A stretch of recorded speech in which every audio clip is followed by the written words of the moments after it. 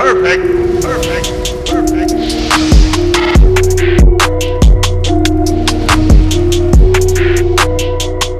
What is going on, everybody? Welcome back to Philly Take with RB. You know what to do. Smash that like button, hit that subscribe if you're new, and hit that notification bell as always. Be sure to check us out on Apple Podcasts and Spotify. Today, we are joined by a very special guest, Paul Hudrick, Sixers insider and reporter for 97.3 ESPN, also host of the Coming In for a Landing podcast. Be sure to check it out. The description will be down below. Paul, thanks so much for taking some time to do this today. How's everything going, man? It's going great, man. Glad to do it. Glad to join you here. Yeah, man. Big fan of your work and really appreciate everything you do. Just getting into, kind of get our feet wet here. Little question for the viewers. We've all been wondering, what's the reporting aspect of it been like during this crazy year, the pandemic, everything going on? It's like talking through screens and, Zoom interviews and all this stuff. What's your job been like over the last year? Have you enjoyed it? Have you gotten used to it? It's weird, man. I think it's like anything else, though. There's certain aspects of it where there's some things that are advantageous, and there's some times where it's like, man, you really wish you had. The biggest thing you miss is just that, when you're in the locker room and stuff, and occasionally you get that one-on-one interaction, and players, you can see their face, you can see their body language a little better, and you can kind of get to know them a little bit better, and just kind of talk. Like instead, there are times where you could just go to a player, just ask him how he's doing. And it's not like an on-the-record conversation. It's just you're asking him. Whereas now, every time you talk to a guy, it's so limited and it's through Zoom and, you get called on for a question. That's it. I guess that the one thing is that's kind of a positive is, a lot of times when you're in like the scrum setting, it's like it's just like free for all. And like everyone's just kind of barking at a guy and you're all trying to get your questions in, you're talking over each other and it can be difficult. At least with the Zoom setting, they're calling on one person and that guy or gal is giving their answer or giving their question and the guy can answer that question. And if you have a follow-up, it's just that element of it makes it easier. It's not as much of a free for all, but at the same time, yeah, that personal interaction, that personal touch, you're not really getting nearly as much with the Zoom call. So yeah, we're all making the best of it, I think. And the players I think are in the same boat. It's probably a little weird for them. Looking at a computer screen, and just seeing our faces and, being in an empty room, I'm sure that's weird for them too. So yep. It's give and take, man. Good things and bad things, but we're all just riding it out and just kind of, taking it as it comes and getting used to it as much as we can. Yep. I'm ready to get back, right? Face to face and everything. Can't wait, man. All of us are just dying. I've been hearing some stories. Hopefully we're kind of trending in that direction. Like, all right, get some of the fans back and hopefully the media availability, and hopefully we'll get there, man. But hey, getting into this Sixers talk, this Sixers team has been, in my opinion, very, very solidified this year. I feel like we've found our identity. I've been very happy with how Doc Rivers has came in, kind of instilled his system. You see our stars stepping up to another level. You see our role players coming in, and they're contributing as well. Based off our 22-11 start, we've had a couple great wins. Like last night, I thought was a great win. What's kind of your take on the team? How impressed have you been with Doc Rivers, with Daryl Morey, and really how this roster has kind of shaped out so far, a third into the season? Yeah, I think, the biggest thing is you touched on Daryl Morey, man. His presence and, his ability to just kind of, one, he's just not afraid to tinker. He's going to explore every option to try to improve his teams. And you've already seen that with the Sixers. He makes two moves that are already just such great moves when you talk about the Al Horford trade and you talk about Josh Richardson and bringing in Seth Curry. Not only just what those players have done and how much of a better fit they are with Joel Embiid and Ben Simmons and even Tobias Harris for that matter, and the way they've kind of helped spread the floor. But then you look at that Al Horford trade, and it's almost like the gift that keeps on giving when you look at they have an $8.2 million trade exception. They still can use plenty of players that can fall under that umbrella that they can use upcoming at the trade deadline.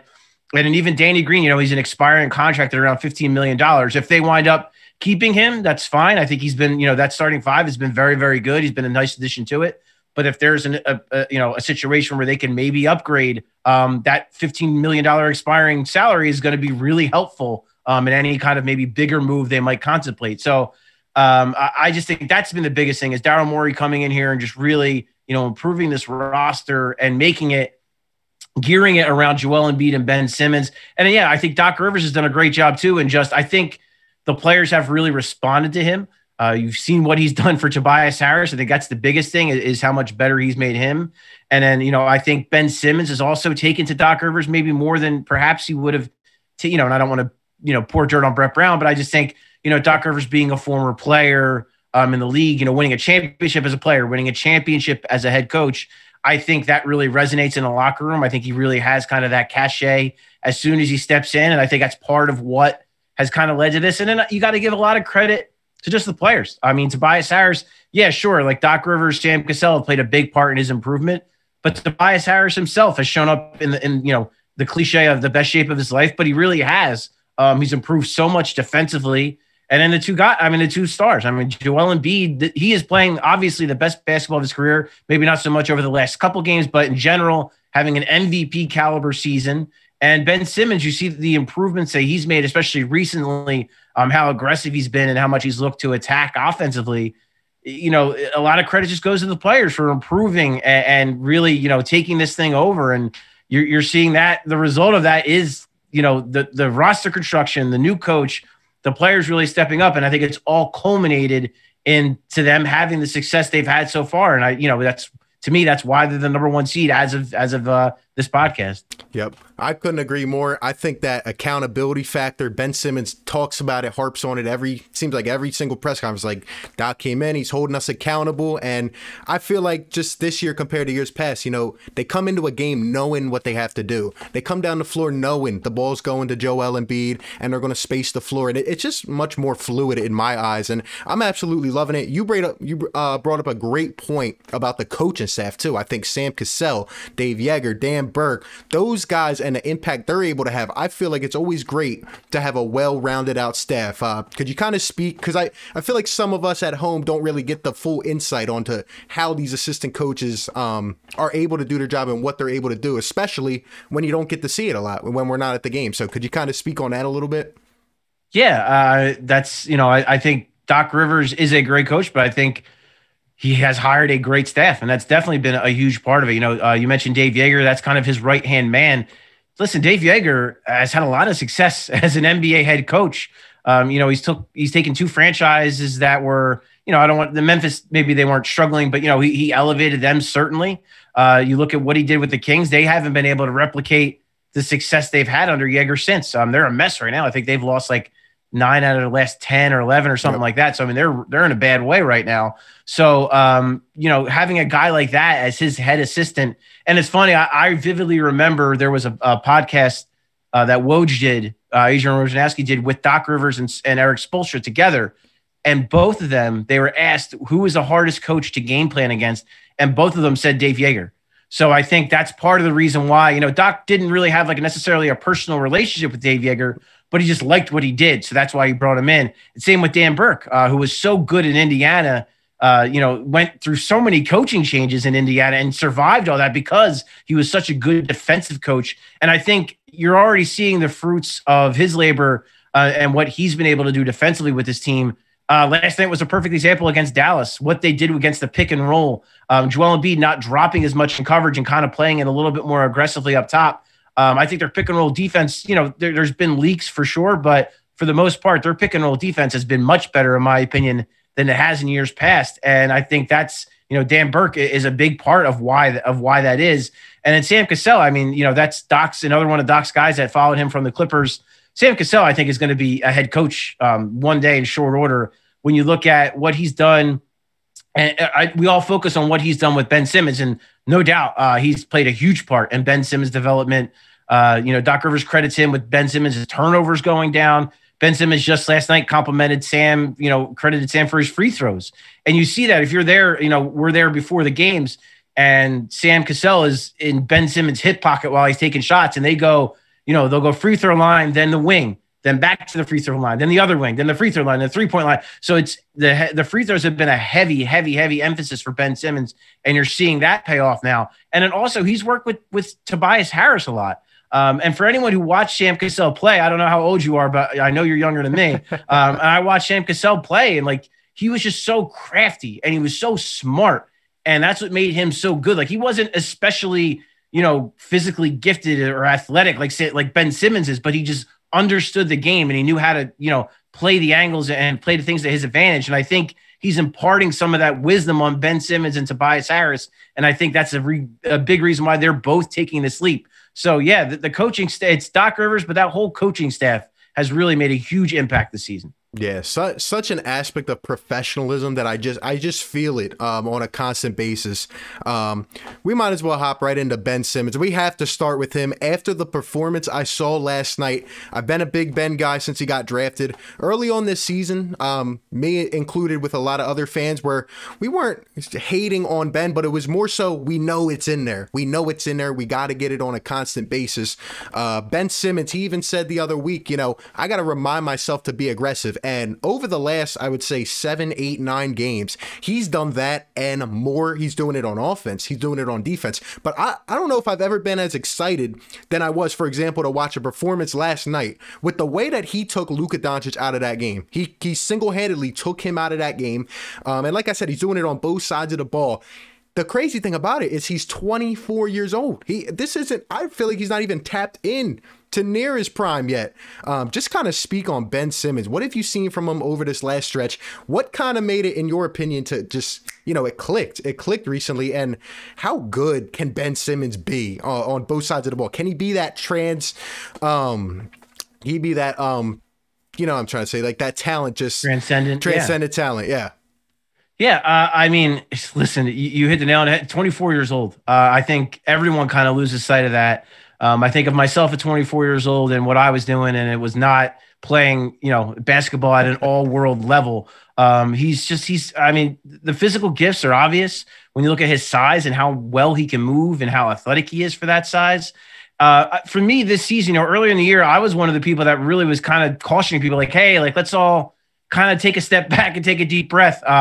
He had knee surgery this offseason. Right. It was already a shortened offseason for everyone with the way everything went down with the bubble and everything. So, all that was a factor. Plus, new coach, new system, new players. So there was just a lot I think he had to get used to start the season off.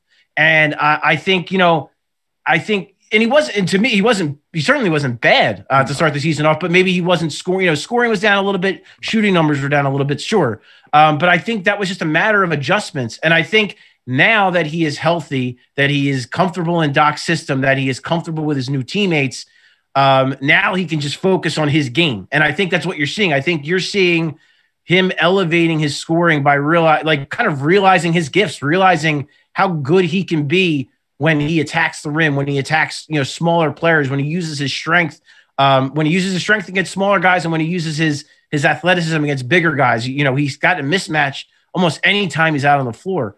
You talk about defensively. I mean, it's to me right now, he's the best defender in the NBA. When you talk about his versatility and all the different kinds of guys he can guard. I mean, the other night against Toronto, he's guarding Fred VanVleet and he's guarding Pascal Siakam. Last night, he's guarding Luka Doncic, and he's playing against all of them at an extremely high level. Plus, he's so disruptive. He gets his hands on so many balls. He's got such unbelievable instincts that, to me, like I said, for my money, I think he's the best defensive player in the NBA. And to say that at 24 years of age is pretty impressive. And now you're seeing the offensive end of that game kind of join it. And, I know some people will still get on him about the shot, but to me, it's like this. I think he's the kind of guy who he always wants to identify kind of the high percentage player, the best play for his team. And I think early on in his career, he didn't view him scoring as maybe the best option. Now he's starting to see that, okay, maybe this on some possessions, it is the best option for this offense for me to attack the rim and score. And I think as his shot gets better, because listen, he works on it. No one can deny that. He, maybe he doesn't take him in games, but he works. He does it in practices, does it in shoot-arounds before games. He works on his shot.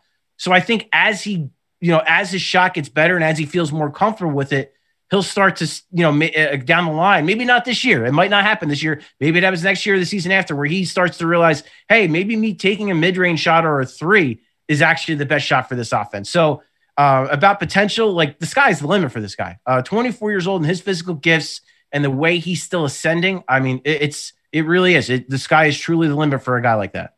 Yeah, I absolutely agree with you. I think nobody ever took it where he's not bringing value to your team, but like you said, there's a mismatch. We want you to take it. You're in the post one-on-one with a guy half your size. You have all the physical gifts. You're tall. I mean, you're bigger than everyone. And the funny thing is you're faster than everybody. But the one thing that stuck out to me from last night, and I've repeated this over and over, his mindset. Last night, he was out there jawing. He was getting hype, and he's more of a reserved, calm type of guy. But when he's showing it, I feel like he is so locked in. He is in that mode when he's looking at the schedule. Oh, I'm going up against Luka Doncic. I'm going up against Damian Lillard. I'm going up against one of these top scorers. He locks in a way that I've never seen. And I think with his mentality, if he keeps on being aggressive, not only, on the court physically, but up here, I think there's nothing stopping him. I really don't. I don't.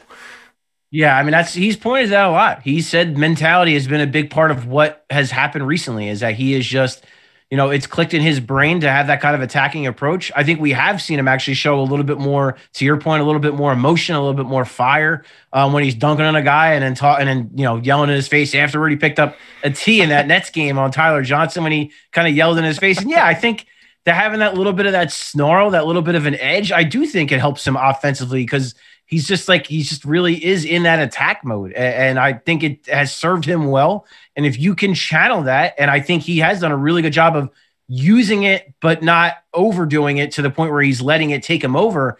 I think it's only going to help him. And I do think it both feed each other. I think his playing such great defense will feed his offense. And I think vice versa. I think when he's playing really well offensively, it causes him to step up his defense as well. So, you're looking at a guy that can be, just as a two-way player, can be one of the best two-way players in the entire league.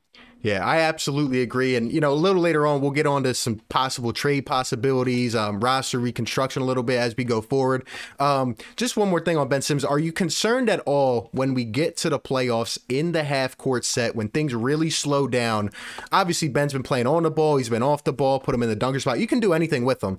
The only thing is he won't take a shot. And as you said, maybe it'll come later on. It's just not going to happen now. I don't know if it's going to happen this season. And when we get to the playoffs, I will admit I'm a little bit concerned, if he's open from 15, 20 feet, if they're just going to let him, ride it out and they'll double, triple Joe. Hopefully we can get more consistency from Danny Green and Seth Curry as long as they get healthy and, they're okay. Are you concerned at all about Ben in the playoffs? What's kind of your view on that? I think it's a thing that we're not going to know until we see it. There are positive signs that lead you to think that it might not be as big of an issue as it has been in years past. When he drops 42 points on the best team in the NBA without taking an outside shot, that makes you feel pretty good, pretty confident that he can do more of that. And, to your point, I think his versatility is what is going to help him, and him realizing that versatility. Like, he doesn't have to be necessarily the point guard in half court sets. He could go to that dunker spot. They can use him in pick and rolls, use him as a screener and a roller. He's very, very good at that. And I think, the idea that when a team leaves him, I think there's like two ways to look at it. Yes, they're giving him that shot. They want to give him that 15 to 20 footer. But with that, you're also giving him space. And giving him space is a danger too, because he's so big, because he's so fast. You're giving him an advantage when you give him space. So I think that's what he's kind of doing. Is I think what you're seeing recently is he's kind of turning those negatives, turning that strategy kind of on its head and saying, well, listen, if you're going to give me all this space to shoot, maybe I won't shoot, but I'm going to eat that space up, kind of like what we see what Giannis does on pretty much a nightly basis, and get to the rim and either facilitate or get to the free throw line or finish on his own. So I think he's kind of turned that strategy on its head, and I think that's what you're seeing. And I think that's, we won't know for sure what it's going to look like in the playoffs, but I think those are encouraging signs that maybe he can get over the hump and maybe he can make a difference in the half-court offense when the playoffs come. Yeah, absolutely. I agree. As we look at Joel Embiid, Tobias Harris, you kind of hit on it earlier, so did I. I mean, Joel's playing at an MVP level. He's almost unstoppable up until these last couple games, and I don't think it's anything for concern. I think he's just trying to get in his rhythm, and Toronto did a good job of taking him out, to be fair. But Joel Embiid, it feels like the guy's averaging 30 in his sleep. He is averaging 30 a game. And I feel like this is going to be a season, when we look at it years down the road, like, oh my gosh, Joel Embiid is kind of, reshaping the dynamic of the modern NBA. I mean, you have a 7-foot, 280-pound center that can do everything. It's crazy. And then, in terms of Tobias, I mean, he's averaging 20 plus a game. So it's crazy, man. Yeah, I agree that, right now this is a special season. Joel Embiid's having one of the best seasons. I mean, even just in general for a big man ever. When you consider the numbers he's putting up and how good he is defensively too.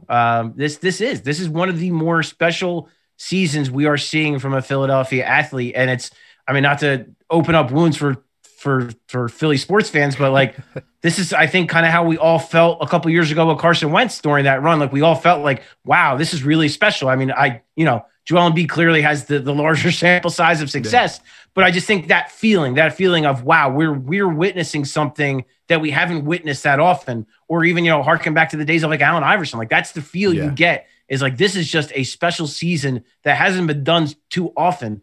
And I agree that, the last couple games, he's been off. I'm not overly concerned either.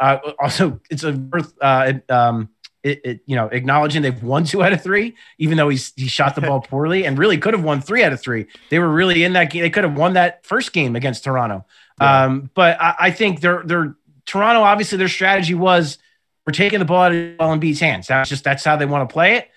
I don't think that strategy will actually, when you consider how well Ben Simmons has played recently. The way Tobias Harris has elevated his game, the way Seth Curry can shoot the basketball, the way, Shake Milton can shoot the basketball. I don't think that's necessary. I mean, it's what I would do because Joel Embiid has just been that great. But at the same time, I don't know that it's going to work. Like, I don't know that you're going to beat the Sixers in a 7-game series with that strategy. I really don't, because I think they have other ways to beat you. And again, like they've proven 2 out of the 3 last games. I think the Dallas game, I think he had a lot of really good looks that he normally makes, right. Especially like some of those like mid-range jumpers that have been almost automatic for him this year. And he was just like a little off. And I think he's just, a little bit out of his rhythm. And so, we'll see. The All-Star break is coming up. Maybe, he can get some rest. I mean, he's got to play in the game, obviously, but he'll get rest before and after that. And, maybe get his groove a little bit. So I'm certainly not concerned over the long term for him. And I mean, this is just, you nailed it with just saying this is a special season, and it could end, it either, could end special individually or as a team, or maybe both. Yeah. And I love the point you bring up about we're still in the games. We're still winning it. Even on his off nights, he has 23 and is our leading scorer. Like, it's absolutely insane. And he gets to the line. It's, how he impacts the game.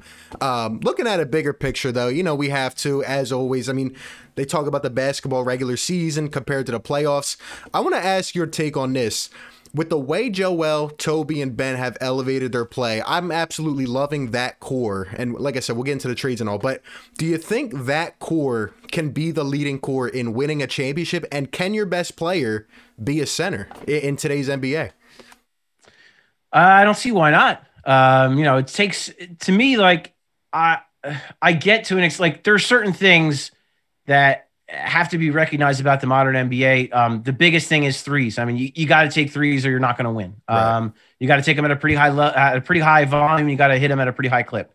You have to have shot creators on the perimeter. Like, those are two, like, you need to have those things, but that's not to say that just because maybe, some of your best players don't do all of those things, that you can't win a championship with them. I mean, for me, if I'm looking at it from the Sixers perspective, if I have Joel Embiid and Ben Simmons, just those two alone, I feel like I have a good shot any season. Even, you got to surround them with the right players. But when I have those two guys, I think I have a shot every single season, especially when you consider how both guys are really starting to elevate their games and really peaking right now. Then you add Tobias Harris. It's like the quote unquote third guy. And that you could do a hell of a lot worse for a third guy to have third option. He's having such a terrific season, and I think the biggest thing for him has been efficiency. He's on the border of 50, 40, 90 this year while averaging 20 points a game. Those are big numbers. Like, he didn't make the All-Star team, but he's having an All-Star caliber season. And, him being that third guy, I think, is huge. Now, me personally, I do think they might be a piece or two away from from being the favorites, from being a team that we think, yeah, they're definitely, I think right now they have a chance. They have just as good of a chance as anybody. But if you want to compete against the Nets, and if you want to compete against those teams in the West, I do think they are a piece or two away. But those three guys, Joel Embiid, Ben Simmons, Tobias Harris, yes, if they're surrounded by the right players, absolutely, I think you can win a championship with those three. Yeah, and I agree with you, and that's why I'm kind of, I would say on both sides when it comes to the trade deadline. Now, obviously, like you said, I feel like we're a piece or two away. Now, whether that's filling out the supporting cast or whether that's getting one of these other big pieces, that's the question that remains to be seen. I think we can add a piece like a Kyle Lowry. Obviously that's going around, and we can add some bench depth and some more consistent shooting. What's your take on the roster right now? What do we need to do? What are our biggest weaknesses coming into the deadline? To me, like I already mentioned, the shot creator, man. I mean, I think they need a guard that can create and lead the offense and, create his shot and create a shot for others. And then just some type of stretch five, even if it's not a guy you're going to play every night, but just a guy that gives you that option. Maybe like, a guy's like a stretch four that can play small ball five, like some type of player like that. The two obvious guys that jump out are PJ Tucker and Nemanja Bjelica. Those two guys are, stretch fours that can play a little five. PJ Tucker's obviously the much better basketball player, but Bjelica could come in and give you some good minutes when maybe Dwight Howard has an unfavorable matchup with a guy like a Chris Boucher that we just saw against Toronto. Bjelica will probably match up a little bit better and, force him to come out and guard him from three. So there's that. But I mean, to me, I would like to see another shot creator. I'm a big Shake Milton guy. I think Shake Milton could be a huge part of this team. And he can contribute in the playoffs. I think he absolutely can do that. But I would still like to see him have a little help with ball handling and with distribution, because I want him to be able to play. I guess the term I'm looking for is a little more free. And I think when he's worried about being the point guard while also worrying about scoring with the second unit, I don't know that he can play as free as maybe he wants to. Things will change, when the playoffs start and the starters are playing bigger minutes. And, there's not going to be those all bench lineups that we've seen that Doc Rivers likes to use now.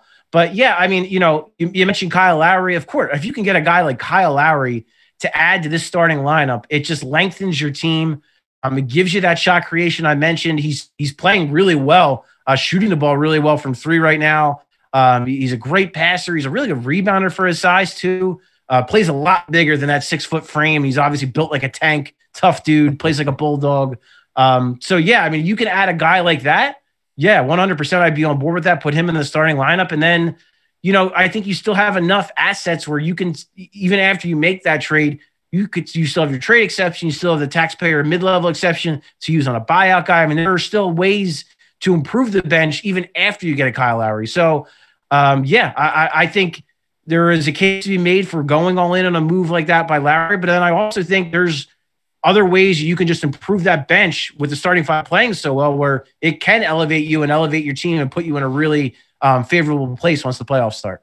Yeah, I agree. And I think that the Kyle Lowry move, to me, it didn't make a lot of sense at first, but as I start to think about it, it's really manifesting itself because you can, plug him in, he can play on the ball, off the ball. I was even thinking, if you bring Kyle Lowry in, how about you move Seth Curry to the bench? Seth Curry and Shake Milton as a nice backcourt. Seth has, thrived in that role over the years as a sixth man. I would really like that. And like you said, I think we're going to fill out our team. Would you say that we're in the market at all for a guy like a Zach LaVine, a Bradley Beal? I'm not sure. And I feel like you would have to give up a huge piece, like a Ben, a Tobias, unless you're just throwing 4 first-round picks. I don't know. What do you think about that? And do you even think those guys will be available this year? Yeah, I mean, to your part about like Lowry, if you get him and you put him in the starting lineup, yeah, I think you could move Seth Curry to the bench, and maybe you start Matisse Thybulle in that case. Since you're adding offense with Lowry, you can really elevate your defense with Thybulle. You match up really, really well against the Nets with that starting five. With Lowry could take on Kyrie, Ben would take Durant, and you could have Matisse on Harden. I mean, it could be, you could make something work there where you could be a really tough defensive matchup for the Nets, and then still have the offense because you have Lowry, because you have Embiid, Tobias, and Simmons. I mean, that could really work. But yeah, with Beal and LaVine, I don't see either guy getting moved, at least not at this deadline. I think Beal is a guy that of course, you would be an outstanding fit here. And in that case, although I think, to make it work money wise, you would likely have to include, Ben Simmons, which you wouldn't do for me. Like, I just wouldn't do it. Right. Or Tobias Harris. So you would be hurting your team a little bit in that regard. But obviously, Bradley Beal is one of the best scorers in the NBA. So if you have that opportunity, you have to take it. But like I said, I don't think that's a move that's going to be made until the summer. LaVine, I mean, to me, I think he's just played so well and he's bought in so much to what the Bulls are doing with what Billy Donovan's doing there. He's improved defensively. He's still 25 years old. And the Bulls are in the playoff picture right now. Yeah. So to me, I just don't see what the Bulls' motivation would be to move him at this point. I think he stays there for at least the end of this season, and I could see them in 2 years, or next offseason offering him that supermax extension possibly. I could definitely see that. So I don't think like those kind of bigger pieces are really going to be available. But I do think there are going to be so many options and so many guys the Sixers are going to be able to take a look at. And look, we still got a month pretty much to go. So there's going to be other names that are going to drop, other players that are going to be available, and the Sixers are set up very nicely with a lot of expiring tradable contracts and assets they can use to get guys. Yeah, and you would expect Daryl Morey, right? A guy who's always been a home run swinger, swings for the fences. He's made the most trades behind the process Sixers over the last 7-8 years. You would expect him, right, to come out here and be a high swinger during the trade deadline? Yeah, I mean, what makes, I think, him such a great executive is that he's going to look at every option. He's not going to, dismiss anything right away. He's going to look at it and kick the tires on it. And I'm sure he has called the Wizards about Bradley Beal. You know what I mean? I'm sure any player that you could think of, I'm sure he's had a conversation to try to get them out of there, try to make a good deal. And, there's a chance Larry, maybe he doesn't move. Maybe he stays in Toronto, but that doesn't mean another really attractive piece doesn't become available. Another guy I've talked about as possibly maybe like a Victor Oladipo. I know that's not maybe as sexy of a name as some people might want, but this is a guy who was a 2-time All-Star who does, can create off the dribble, could probably run the pick and roll really well with Ben Simmons. You won't have a drop off defensively between him and Danny Green. If anything, it might make you even a little bit better. So, and I get the concerns with injury history and all that, but at the same time, because of that, you probably wouldn't have to give up nearly as much in a trade to get him as you would a Lowry. And then you still have those pieces for the summer. So if Tommy Shepard and the Wizards do start to shop Bradley Beal, you still have those first-round picks and those accumulation of assets that you can maybe use to kind of lure him out of Washington. Yeah, I like all the possibilities, and comparing to your PJ Tucker kind of move there, I think that could potentially be a package deal. So there's a lot of things you can do. I'm excited to see what Daryl Morey does at the deadline. I know I came into this year thinking that this would be a gap year, especially off a shortened off season. But based off where we're at now, based off how the East is shaped up, I view it as it's ours for the taking if we go out and we make the right moves. Yeah, I mean, you look at the Eastern Conference right now. The Heat are down, the Celtics are down. The Bucks are still good, but maybe they're coming on a little bit recently, but they're not kind of quite at their level. I know they were missing Drew Holiday a great deal. The Nets are on fire right now, but think about that. It took the Nets being on absolute fire recently to be a half game back of the Sixers, because that's how consistently good the Sixers have kind of been this year. So yeah, to me, I think you don't have to look at it as being, if you make a big move, you don't have to look at it as, oh, we're all in this year, but then we don't have anything next year. Like I said earlier, if you have Joel Embiid and Ben Simmons, you have that. You're starting with that. That's pretty good. You're starting off with 2 All-Stars, and then you've got to figure out the rest. So even if they make a move for a Lowry and they give up a bunch of pieces, that means that they're going to have a bunch of salary cap free next year for Daryl Morey to do what he pleases. So, I think there is room to make a quote unquote all-in move, but it not deplete your franchise for the next 5 years. You're still going to be competitive because you have those 2 stars. Yeah, I agree, and I'm ready. I'm ready to take the ride. I'm ready to take the ride, and I'm ready for Daryl Morey to lead us where we need to go, as well as Doc and these players. I think our window's opening up for the next however many years, but I'm excited. Great stuff from Paul Hudrick. Thank you so much for taking some time to join us today. Be sure to check him out. 97.3 ESPN does great coverage and also does the Coming In for a Landing podcast. Just the last thing for our viewers, I know a lot of people reach out to me and ask me, how do I get started in this business, in this industry. Do you have any advice or tips for someone who may be trying to come up and, you know, one day cover their favorite sports team? Yeah, it's a lot of cliches, but you know, working your butt off is certainly a good start. I mean, nothing's really going to happen unless you're doing that first and foremost. Controlling kind of all the factors you can control. Meeting people is huge. Get to know people, meet as many people as you can, especially people in the industry. Be respectful of those people. And that also goes a long way. It tends to make you stick out a little bit more when you're kind and respectful to other people and they want to help you out and they want to do things for you. And then lastly, you're going to need luck. I had a lot of luck, had a lot of awesome people help me along the way to kind of push me in certain directions. And that's it, man. I mean, it's like the combination of hard work and luck just kind of has to fall together. And when it does, good things happen. Yep. Awesome, man. Hey, thank you so much for taking some time to talk to us today. Great work. And hope that we can talk again later in the season, you know? Yeah, you got it, man. Perfect.